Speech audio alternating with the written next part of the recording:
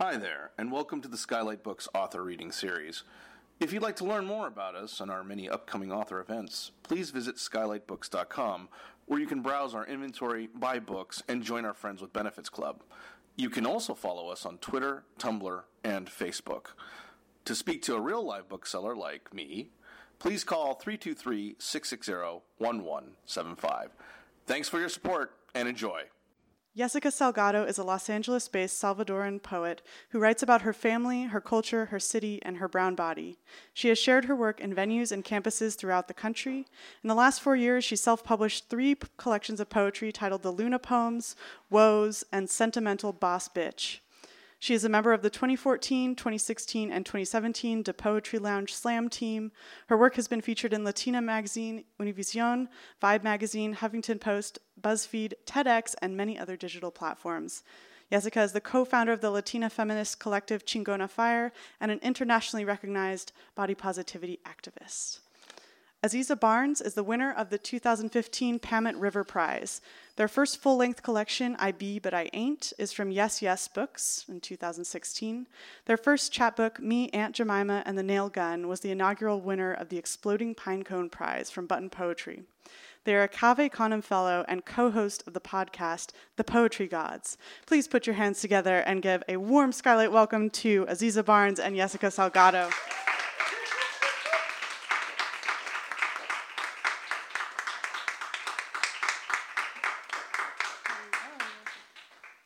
So this isn't going to work for if you're sitting like far in the back because it's only like a handful of us, and it's weird.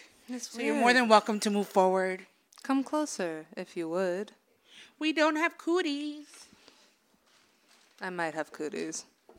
So congratulations. Thank you. You have a whole ass novel. I have a whole ass novel, man. How do you feel? I don't know. It's kind of like I'm winded. Like, I'm like, what? And then it's like, it's in the world, you know, and it's just me talking about shit, you know, and it feels different than poetry for some reason. Right. Like, there was something with like the first 2 books because they were poems that felt more like I had control, and maybe that's just because that's how I started, but for whatever reason, like, it being prose, it being a novel feels a little more like it's doing its thing. Yeah, with poems, you could just be like, and scene. And then here comes the next thing. And because I said so. And, like, you know. So we'll give you a couple of poems from me before we start, and then we'll give you the whole spotlight. Thanks, man. If you weren't expecting to hear poems from me, oh well. Yeah. I'm here. Get ready. And but before I read anything, I have known Aziza since they were a teenager. Yeah.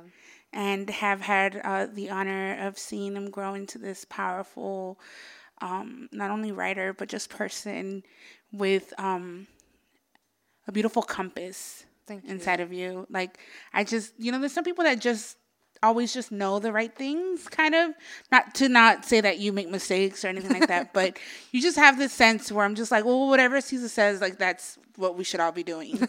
And so it's been such an honor to, like, just see you bring your novel, and I own your poetry book, and you're one of my favorite performers. Thank you.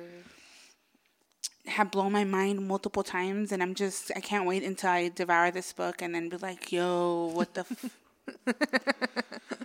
you know, so there's a couple of poems from me, and yeah, man. I was like, I'm going to read the room before I read something, and sometimes that doesn't work out for me because then I'm not prepared. The trick. Today I am not a writer. I am my halted Spanish and insecurities. I am fingers that know letters but not grammar. My only degree is my library card. I read someone else's works and words and shrink. Turn into a speck of envy. Don't know how not to weigh my work against theirs. Can't stop feeling like I am a cheap magician's trick. If I move too quickly, I'll give myself away. You'll learn I am only stacking these words together to pull myself out. I don't know how you got here. I wasn't trying to save you. All I've been doing is staying alive. Did I tell you about the time that I was dying? About my uterus that couldn't stop bleeding, the doctors blaming my fatness and me agreeing.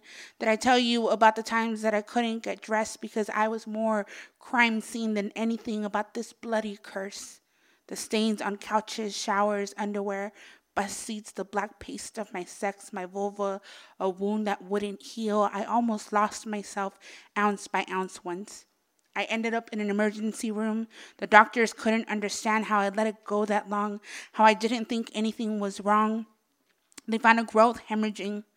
I never saw it, but I imagine it looked like an urn, like the thing that holds my father's ashes, the last place I ever saw him. The doctors paraded in and out, reaching between my legs.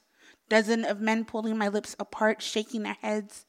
I've been here before, I thought. On my back, on a bed, a man disappointed. My mother called relatives, told them that I was sick, referred to my vagina as down there, the beast that can't be named, the sin that must be whispered, a red river down my legs, a soiled gown, a dirty secret. I stopped dying then. It took a while. First came the blood transfusion, and then the clamps clawing open my cervix, me strapped to a bed screaming in pain, thinking of women who endure this, and it isn't to keep them alive, but instead to make them a little bit more dead. How lucky I was, my body more forgiving than I, asking why I was so afraid of her. Why didn't I trust us? Hadn't we buried my father a year before and made it out intact? Hadn't we put down our fists and given up the bruises? Hadn't death asked us over and over again if we were sure we wanted to stay? And hadn't we said yes every time, and didn't it try to take us anyway? Didn't we stay alive? Aren't we alive? My body said alive. Listen to me. Are you not alive? And I started renaming parts of myself, calling them what they needed to be called. My sex, my pussy, my jewel, my sweet fruit, my loved orchid, my come here lover. Come, celebrate that I am alive, that I once almost wasn't. Come, taste what staying is like. Thank you. Yes. And I chose that poem because I feel that survival is something that I've seen you do over and over, you know, and like just in surviving this world and also like reinventing yourself. And then this book is almost like a reinvention of like, well, we'll talk about more of that. No, but I think you're right. Like and I think that's why it's also so emotional. It's can't help but be a bit of a reorganization. Mm-hmm. Yeah. More than a bit. More than a bit. More than a bit. Yeah. So we're going to have you read from your book now. Yeah. So I'm really excited. Has anyone other than not a cult read any passages or anything yet? Will this be that you did? You got an exclusive? Yeah, but so we're all getting a special treat now. So yeah, go ahead. Thank you, and thank you for blessing us with your words. It's an honor always. Well, thank you for having me. It's an honor to be here too. Yeah, man. Yeah. So no better place than the beginning, I figure. Sorry if that's basic, but y'all the ones that came here. So the blind pig. What had happened was a glitch. Ancestral nerve ridden to the point of madness. What had happened? A deer and an armadillo kick it on a Mississippi porch, rain coming down. Glitch. There's a you, an I, another name entirely, too. There's saint, not who you pray to, but whose offerings allow you to survive. Glitch. When you're in your dad's apartment growing up. His mother sings La Boheme on the fire escape, no escape for her. Glitch. A comedy store, 2 a.m. peaking. An afro glistens under club lights, sweat of the father and his father and plantation, whole of them. Glitch. Sankofa, I guess, when I'm an I. Tough bird to hit with any number of stones. Glitch. English. A language crippled with the lazy poetry of idioms and no feeling. Glitch. No windows, casino-like. It's a mental hospital. You didn't lose your mind. You became it. Infinitely worse. Glitch. It was so hot there were dead roaches. I love you, and then it got roaches. You had a lot of last name going on, and I woke up bleeding through linens. A rack of ribs is the style I bleed out on linens with. A messy bitch when I feel ignored or like staying alive. 2 tumblers of champagne and tits out if I want. I wake up with dirt, caked, lined as in caulking between skin and nail. I can't stay awake without breaking my heart. I break into houses, change my name for an interval, see how the other half tastes. The first time I felt a chill on my face in months. The white man who lives in my head, not far from the white man who lives in a slave castle, would point from a balcony down to a black someone, and that day she would feel water on her body, smell like an ocean she couldn't see for his, for him, for a crippled arch, and rush to the end of the world. Took a swig of Jim Beam, and a choir of yielded crops sprung out my chest, where the blonde hairs grow, a dark omen from the nothing black about me comment section. I lose weight in my feet and watch videos of white children shooting deer for the first time. There's no such thing as a fixed location. The deer cocks her head at the child step toward him, loosens the thrill of her name, I believe you love me, until I'm sitting in a bar of fluorescent purple and I know you're thinking of someone you lived with before. I fuck you until you're somewhere she is a meter high. A man in Mississippi sees me when I'm walking in Bed-Stuy. I'm just a ghost, niggas, and he's more sure of my body than I am. Smoke socket, liquor bound. I am my grandfather's cursed extension. I am nothing if not my colonizer's bastard cum. I am nothing but.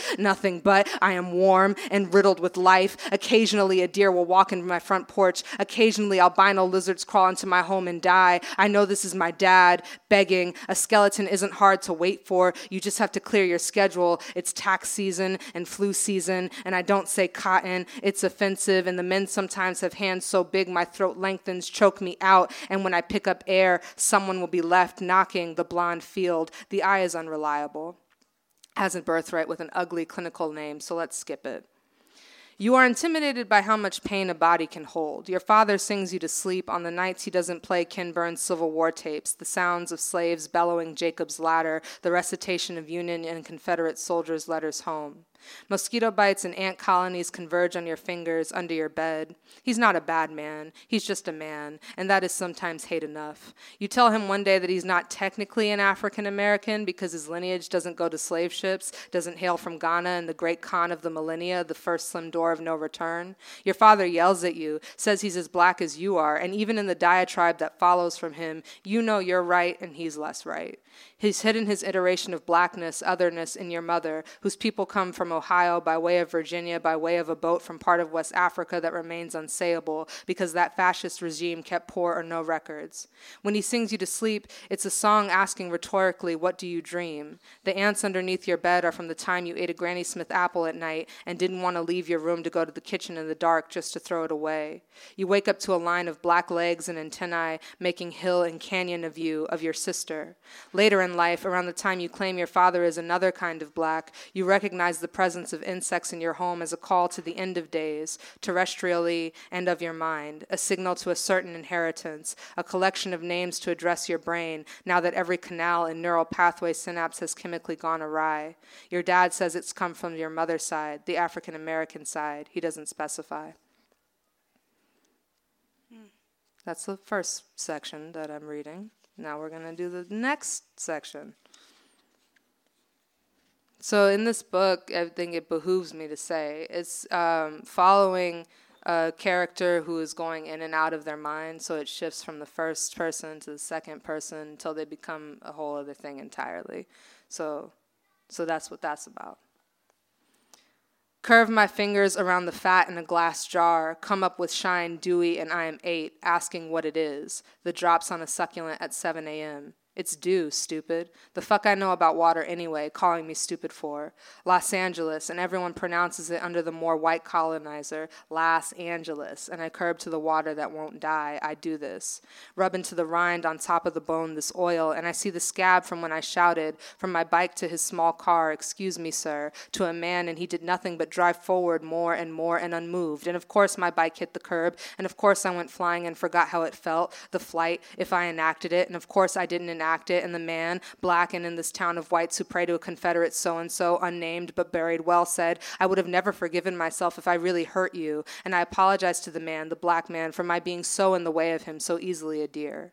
In headlights, them fools lose their staring contest, and genetic makeup evolved them into doing real well, staring. Never run from the light, but stare into it as if they could bend the light back, like my hair pulled back and neck with it down, and with the lights the car, and with the lights the gas, and with the lights the gas, and with it the oil. I do this. Now my breasts, which piss me off for being there. I am 8, and my mama has a blue slip with this water crisis would convince poor blacks is water. Just wring it out and the drops will come. Call them dew and me stupid when the shit won't dry into memory, dry into something I can say ain't happened. Put this on. And the one instructing me as a girl is from up the street, is older but not by much, but by enough that she has a 17-year-old brother who is always in his room or throwing balls in the air and over my head like he can't see below certain bones. Put this on and I do this. Throw on a silk blue in a closet where there are nails jutting out from the wood. It's an old house, but a good house, and there's an excuse for the tetanus, an excuse for the infection, and none for me. Who gets dressed to get undressed in a closet anyway? And her mama blue slip no less, lest you must be the one for burning, wearing the hottest way to incinerate, dumb bitch,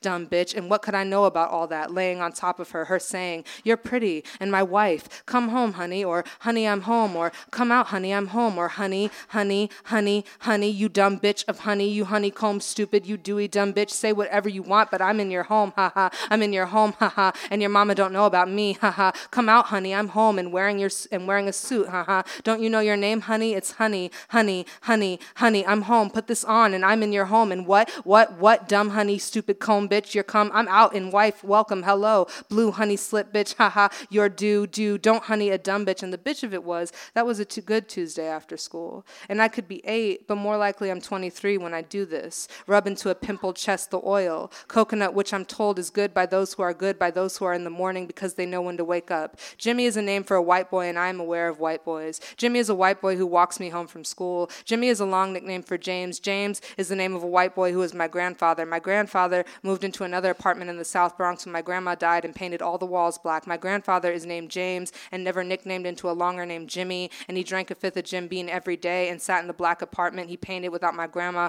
who was black, but not like the wall, but like a rotting banana or a more just world. Jimmy is a name for white boys, and he walks me home. Jimmy is a name for white boys you don't think about having desire even though they discuss sex. Sex is a honey bitch blue slip. For me, I am considering wearing flagpole distant, but I am into my hips, okay? Into a gleam from them, so we ain't there yet, state status, country bound, and oath. Jimmy is a white boy who walks me home and says, I'm pretty, you're so pretty, with your beard and all. It was one of the first things I liked about you, that you weren't afraid to show the hair on your chin, that you just wore it out there. I liked that about you and that beard, and I like that. Jimmy sits on my porch. Jimmy says it's cold, can we go inside? Jimmy walks in my bed and takes off his shoes, and I know the smell of feet is a commitment, and the room is different. The room is a dewy bitch. The room is a honey wife. And why is Jimmy a white boy name my grandfather wouldn't give to himself if he laughed in a black room at my grandma's dead banana peel body in the dew of 7 a.m. and I'm 8, and you're pretty, and my wife, and welcome home, honey, or honey, I'm home, or come out, honey, I'm home, or honey, honey, honey, honey, you dumb bitch of honey, you honeycomb stupid, you dewy dumb bitch, say whatever you want, but I'm in your home, haha, I'm in your home, haha, and your mama don't know about me, haha, come out, honey, I'm home and wearing a suit, haha, don't you know your name is honey? It's honey, honey, honey, honey, I'm home, put this on, I'm in your home, and what, dumb honey, stupid comb bitch, you're home, I'm out, and wife, welcome, blue honey slip bitch, haha, your, dude, don't honey a dumb bitch, but Jimmy, a white boy who walks me home in Mississippi in the snatch of magnolias walking out of the air to greet my neck, he isn't a bad man. He isn't a bad man like I'm a bad man. A bad one who flings sex like small rocks out of a sling into the air around my neck. Around my neck is the bullet hole in the Lyceum meant for James Meredith, another James, not Jimmy, another laughless government wrung out in dew. Jimmy kisses my cheek and my lips and the beak of my face. Jimmy crawls on top of me and begins to make a motion, to make a concession, to pump dryly onto my pants. Jimmy notices I've stopped breathing, become lax as honey, welcome home, honey, and calls me a bitch in so many words. The words, look, I'm going to be nice about all this, but that hurt me.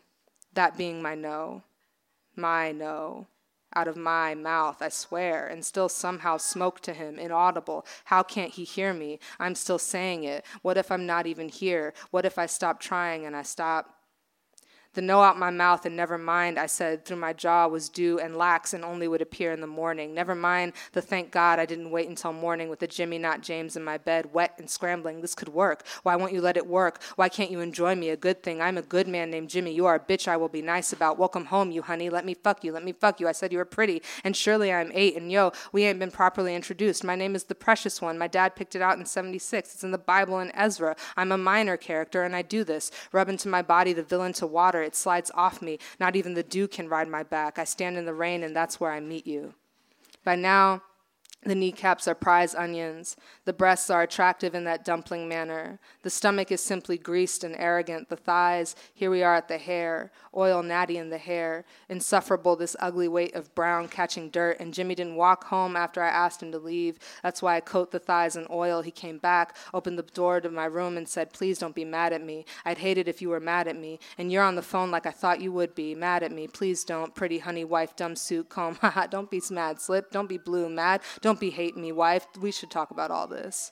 I am dew and shine. I am kind and deer stare. I am the car bending into a blue slip of no more name. Can I have a ride home? I give to you a ride home. I give to you a consolation. I don't touch you and you say nothing, even though you told me you're being nice about all this. Who was I going to tell?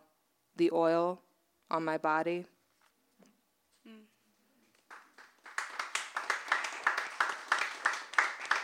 Thank you. And this is the last little section, and then we'll talk and stuff. And thank y'all for being here, truly.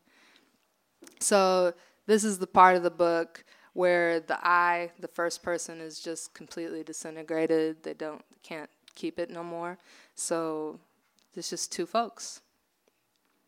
And it's equally possible that this is the feeling most black femmes or women feel toward black men or masked folks, this insatiable connection, desperate need to be close, to protect, to guard them from the rest of the world, knowing the rest of the world is in the thick of hunting season, hunting exactly for them. When is it not war? And so the characters' names are Tu and Saint, which is good to say that. When is it not war?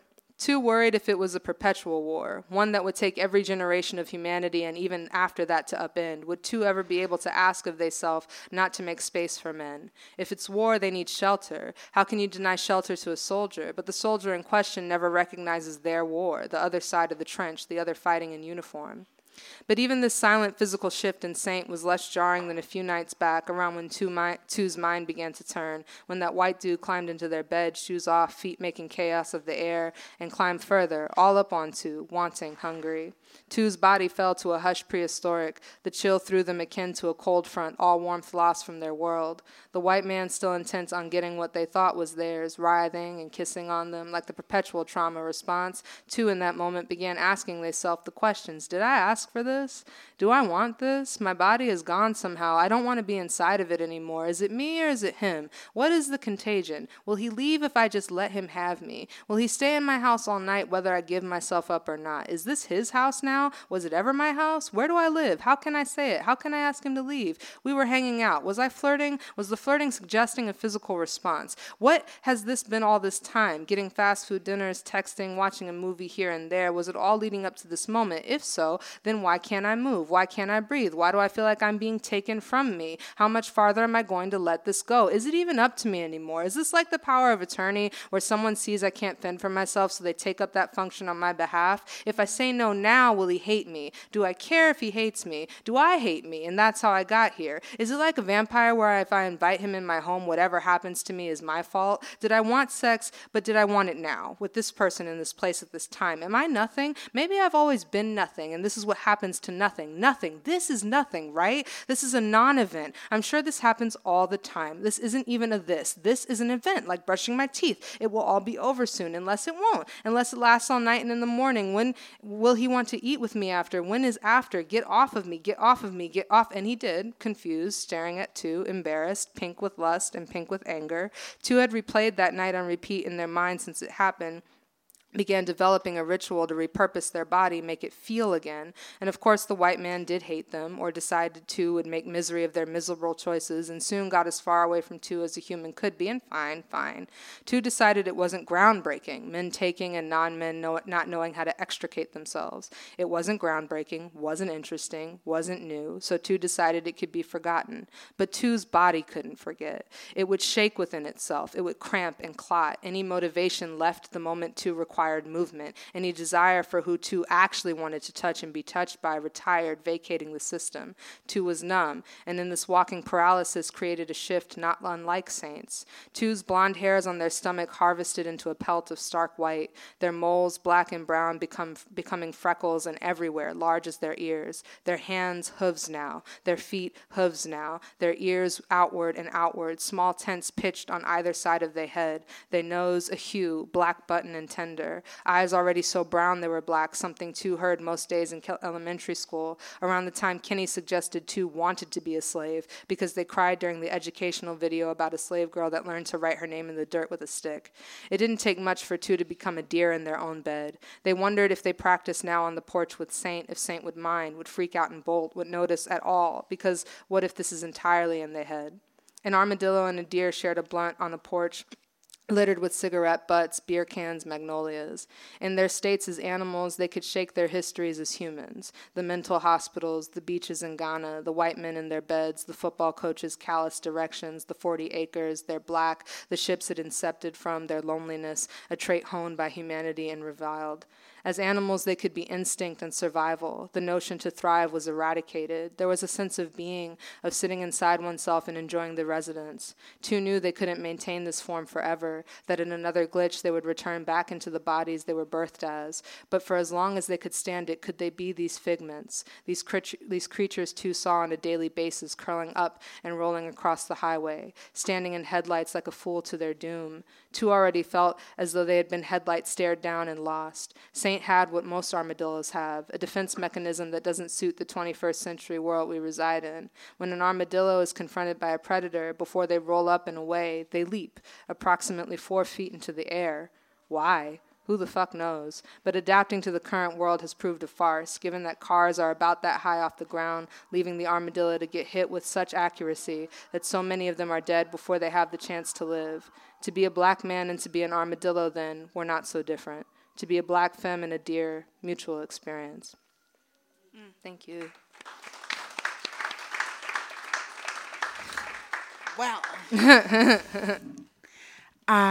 you know what I was thinking a lot was as you were reading, was your play with repetition. Yeah. And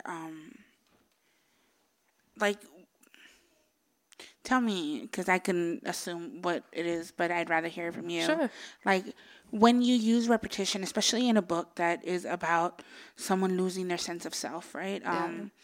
Or their mind, or whatever it is that, like, what was the repetition?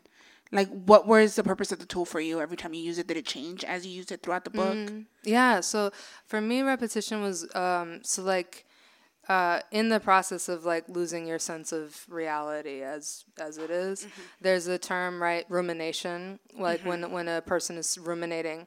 And there was a period where, like, in my own life, right, there would be weeks where I would say like the same five sentences over and over, and like I couldn't get off a topic or like fixate, and you say the same 5 to 10 sentences over and over, and it's like there's no breaking it. And so I wanted to explore that.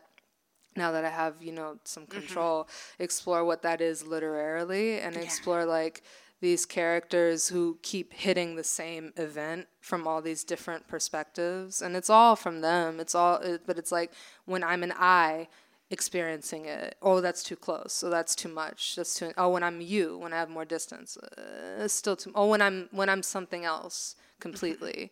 And so I wanted that kind of replay effect, because I think that's very much embodying that experience. I think it's beautiful. And I mean, as someone who has my like idea with anxiety and all that, like repetition becomes a part of it, right? Like your fixation on certain things. So as you were reading, and like I was almost like falling into like I was hypnotized by what the speaker was like going over, and I could see that unraveling happen.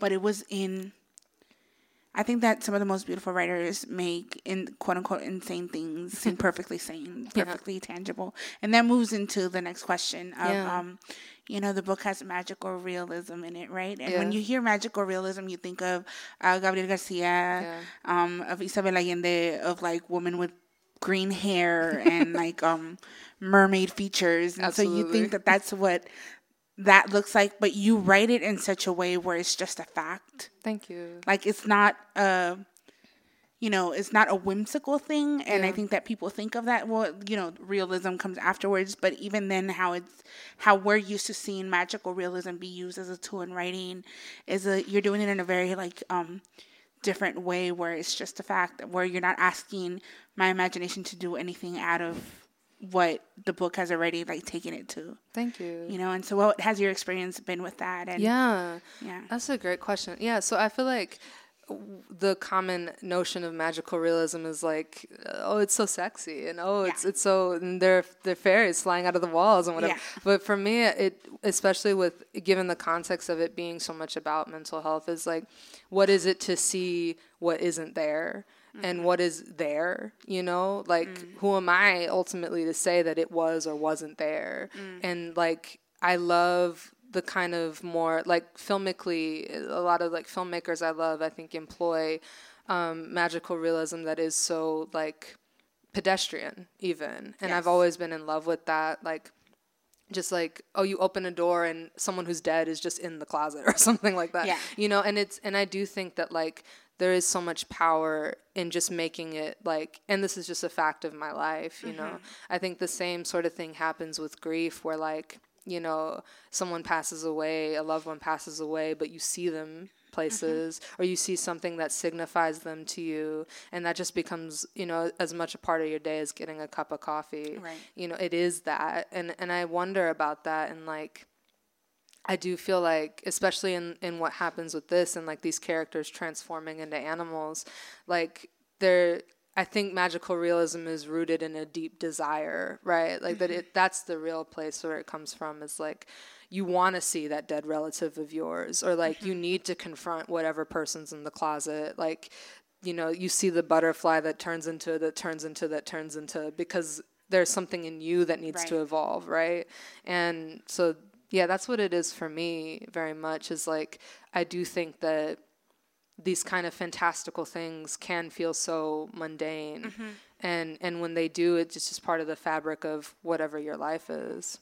Yeah, and especially, as given your cultural background, all of us, right? There's the story of the stuff that is fairy tales that become part of what your life is, and sometimes you even lose track of what's in between. Yeah. Did you grow up with stories like that with your family of oh yeah, and one relative that saw the one thing, and so then that's a true thing, For sure. I mean, my dad I was just talking to my dad this week, and he was like, well, your grandmother used to have prophetic dreams, and she would dream things that would then come into existence. I'm like, no, Dad, I didn't know that. You've never told me that in my life. And he was like, well, your aunt had a prophetic dream last night, and that's why I'm telling you this. I'm like, okay, great. That's in the zeitgeist. Cool. It's there's all that witchy shit. And I think, especially being people of color, and the nightmare too, right? So many, the fact that slavery is a thing that happened, that people were like, oh yeah, let's go pick the people up and put them on a boat and take them somewhere else where they don't know the language and they're not evolved to the climate, and we'll just take their children from them and never let them get married, and they'll live in a shack with a dirt floor, and that's life now. That's magical realism in the sense of what in the fuck? Wow. Who invented that reality? And now we're all gonna act like it's normal, right? And whatever, And so I feel we come from the joy of it, but we come from the wound of it, right. The supreme wound of the fact that there were people in our bloodlines that woke up one day and got snatched by people they never saw before, and then had to go live an entirely different life. It's when you have a day that you're like, well, that turned out different than I thought. It's well, now the rest of my lineage is turning out different than I thought. You know? It's just because you got caught too far from the village or something. And then, what on earth? So I feel rooted in us is all of, and then the invention, right? Now I'm here in this insane situation, so I'm going to invent these songs. I'm going to invent these griots. I'm going to still invent this food. I'm going to the more magic, right? The quilts, the running, the stars, the stars now mean something. We have to make the beauty from when there was nothing. Yeah. Cause I especially for the Black community to have someone uproot you and then tell you that everything that existed before is just your imagination. Crazy. Right? And then like now you have to worship their gods and Yeah. their weird shit, because this man died and came back in 3 days. That's perfectly normal. But Yeah. whatever like you were doing back in your country wasn't. And so Yeah. it's really, when you give it that culture, like that historical memory, Yeah. it becomes even more like potent. And then you also, in the last passage that you read, because I'm going to hear that where you were talking about men and shit, Yeah. or masculine folks and shit, but about the whole like that whole passage really like caught me, because you're like, was I nothing? Is this nothing? Like if I, like the vampire thing, like if I invited this person in, Yeah. and this is happening now, was it my fault? Yeah. And I know it's so hard to write around that kind of trauma, Yeah. but you did it in such a way that just felt, I think what many of us, even if we haven't experienced the assault, Yeah. we've had that moment, right? Like if this goes left, was it my fault? Oh, yeah. And like as you were capturing that, and I know it's already towards the end, and where two stops like associating with themselves, right? Yeah.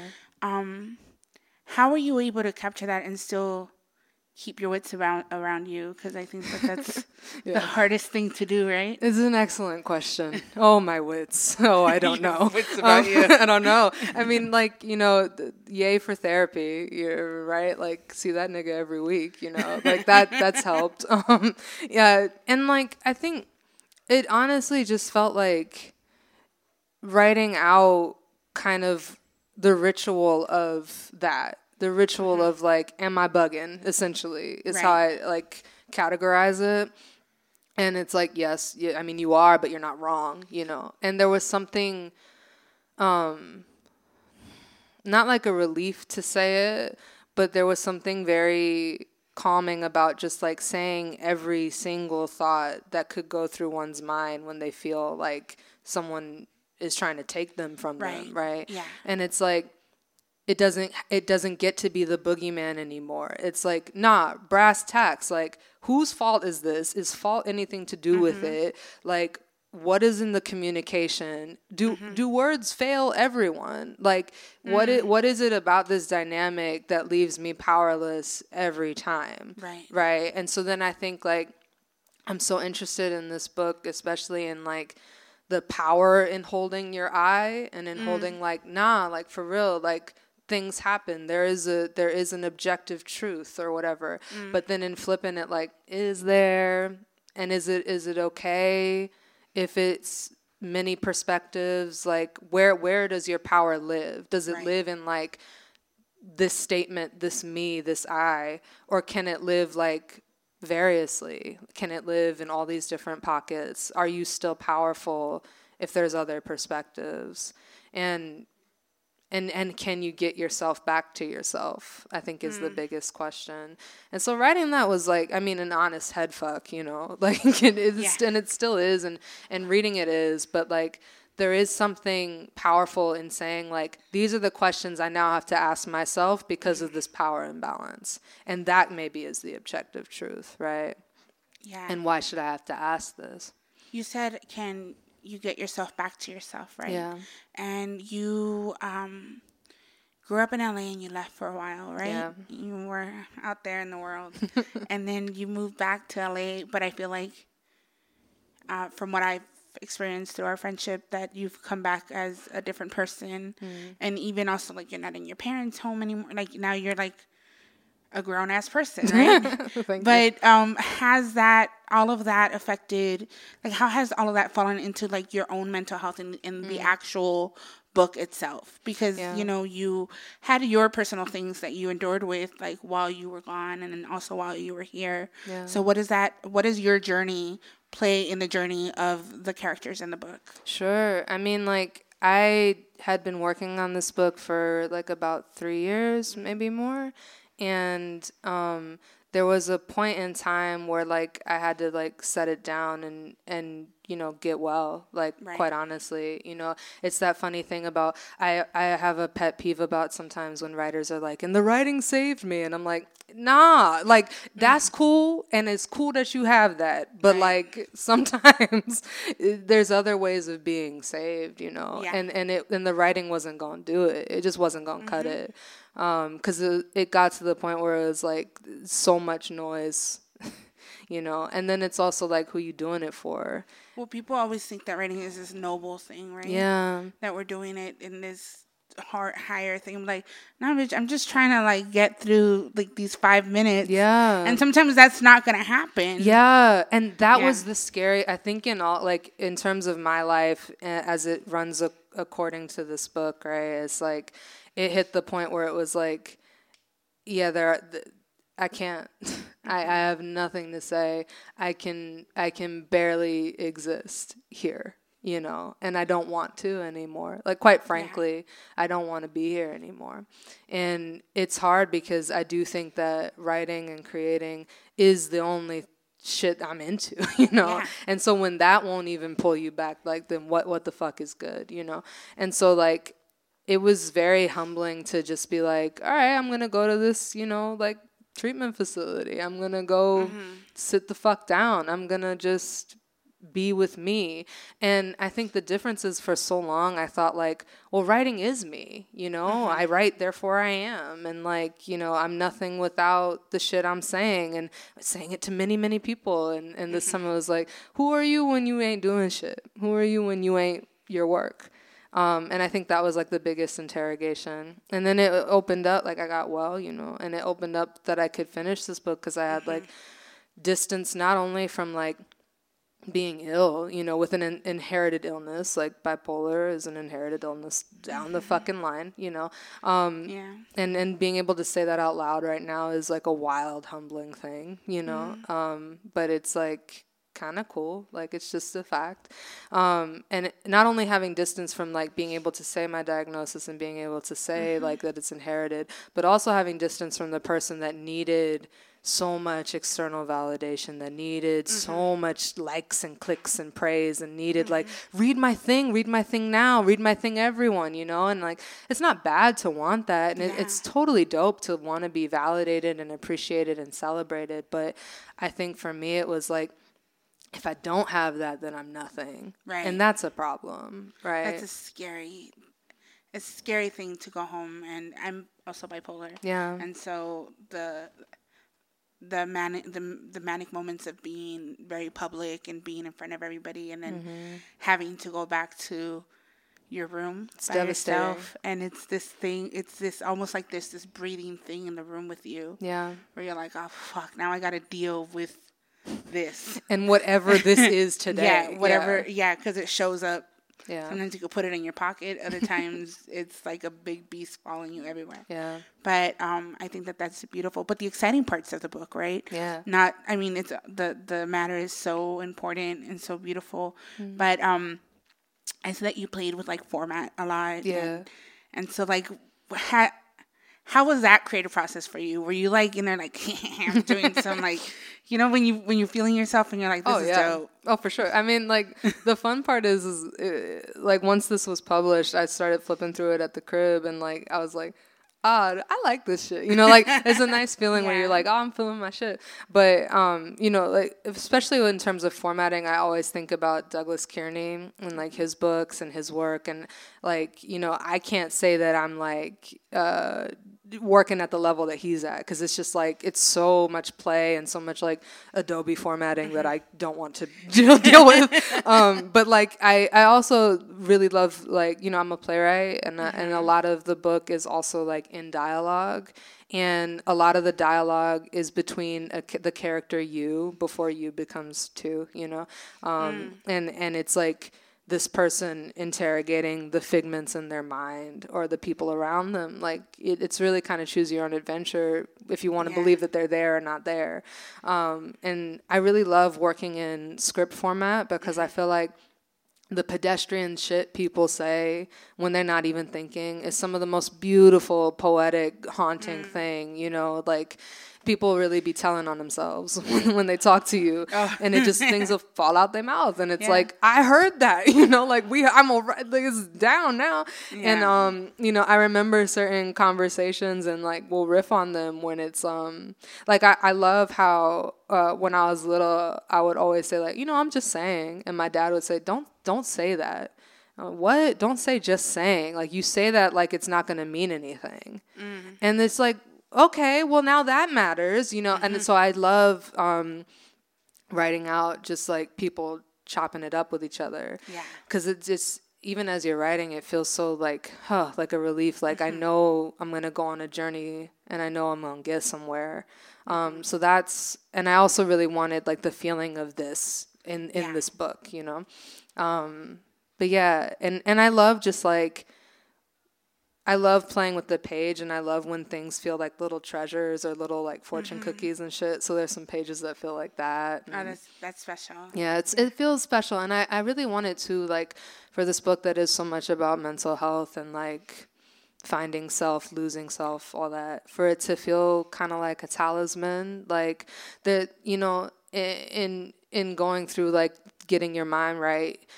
On the real, you just feel so fucking ugly. Like, you feel so grody. Like, I'm not cute no more. Like, I wanted for, if people are going through it, it's like, no, here's a cute thing for you. Like, it's shiny, like it's matte. It's beautiful. Like, catches the light differently, you know what I'm saying? No matter where you're in the room. I think it's like, it could be fresh, right? Yeah. Like, for when you're feeling out of sorts, to have like a little trinket, Mm-hmm. Yeah. How are we on time? It's an excellent question. Yeah. Maybe like 5 to 10 more minutes. Okay, and then are we opening it up to this, or are we calling it a wrap? I don't know. Do y'all have any questions? I can ask a bunch of questions, but I would rather somebody else, if they had anything that they're going to go home with. No? Yes. There you go.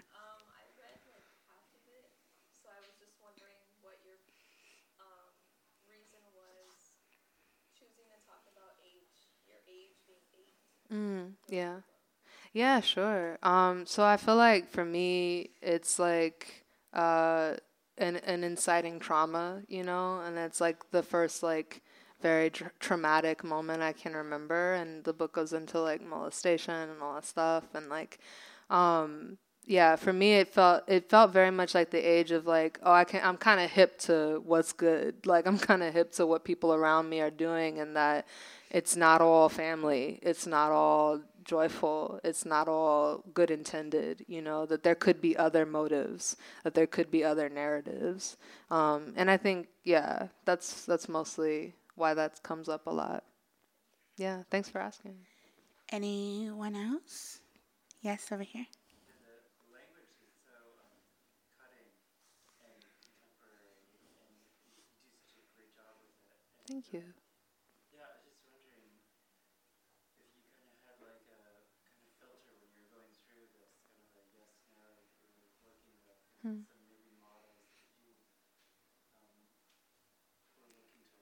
Yeah, sure. I mean, I was reading a lot of Alexis Pauline Gumbs, MArchive author.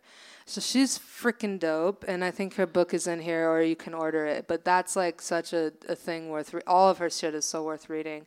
And like she'll write like these usually very thick paragraphs in just the voice of like an archivist at the end of the world, a Black woman archivist at the end of the world. And like I was reading a lot of that. I was reading a lot of like Maggie Nelson, like the Argonauts, and rereading a lot of White Girls by Hilton Als, right? And just kind of like, and I read Plot by Claudia Rankine, and that was like a huge influence, especially in terms of formatting and like play. And I wanted the register to feel very much like kind of like a homegirl, like I'm just out here. But then I like I like when there are some parts of the book that play with elevated registers, and I think the registers differ because I'm interested in power.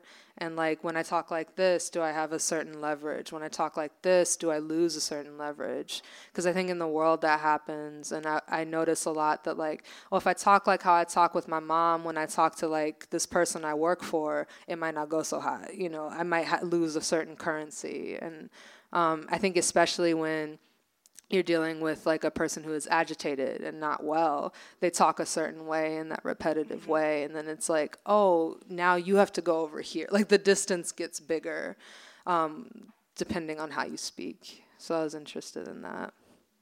Yeah. Thank you. Thank you. So to wrap up, I think of my books as my kids, right? Yeah. And so this is your baby, your Yeah. new baby. What is your wish for your new child in the world? Like, what is your wish for them? This is an excellent question. Yeah, I want weird little black queerdos like myself to put this in their very large jacket pocket and read it in the park. And I want them to feel like I could do whatever I want and I could fuck it up. And I want them to just feel that stretch. That's beautiful. And that is such a good note to end on. Yeah, thank you so much. Thank you so much. And I can't wait to read how you fuck it up. Ah. Yeah. So thank you so much for joining us. Yeah, thank and Asisa has books in the store. So if you buy a copy of the book, I'm pretty sure they will be more than happy to sign it for you. Yeah, I could do that. Yeah. Yeah. Thank you so much for coming. Thanks, y'all. Thank you, Nautical and Skylight. Yes, thank you, Nautical and Skylight. Hi there, and welcome to the Skylight Books author reading series. If you'd like to learn more about us and our many upcoming author events, please visit skylightbooks.com, where you can browse our inventory, buy books, and join our Friends with Benefits Club. You can also follow us on Twitter, Tumblr, and Facebook. To speak to a real live bookseller like me, please call 323-660-1175.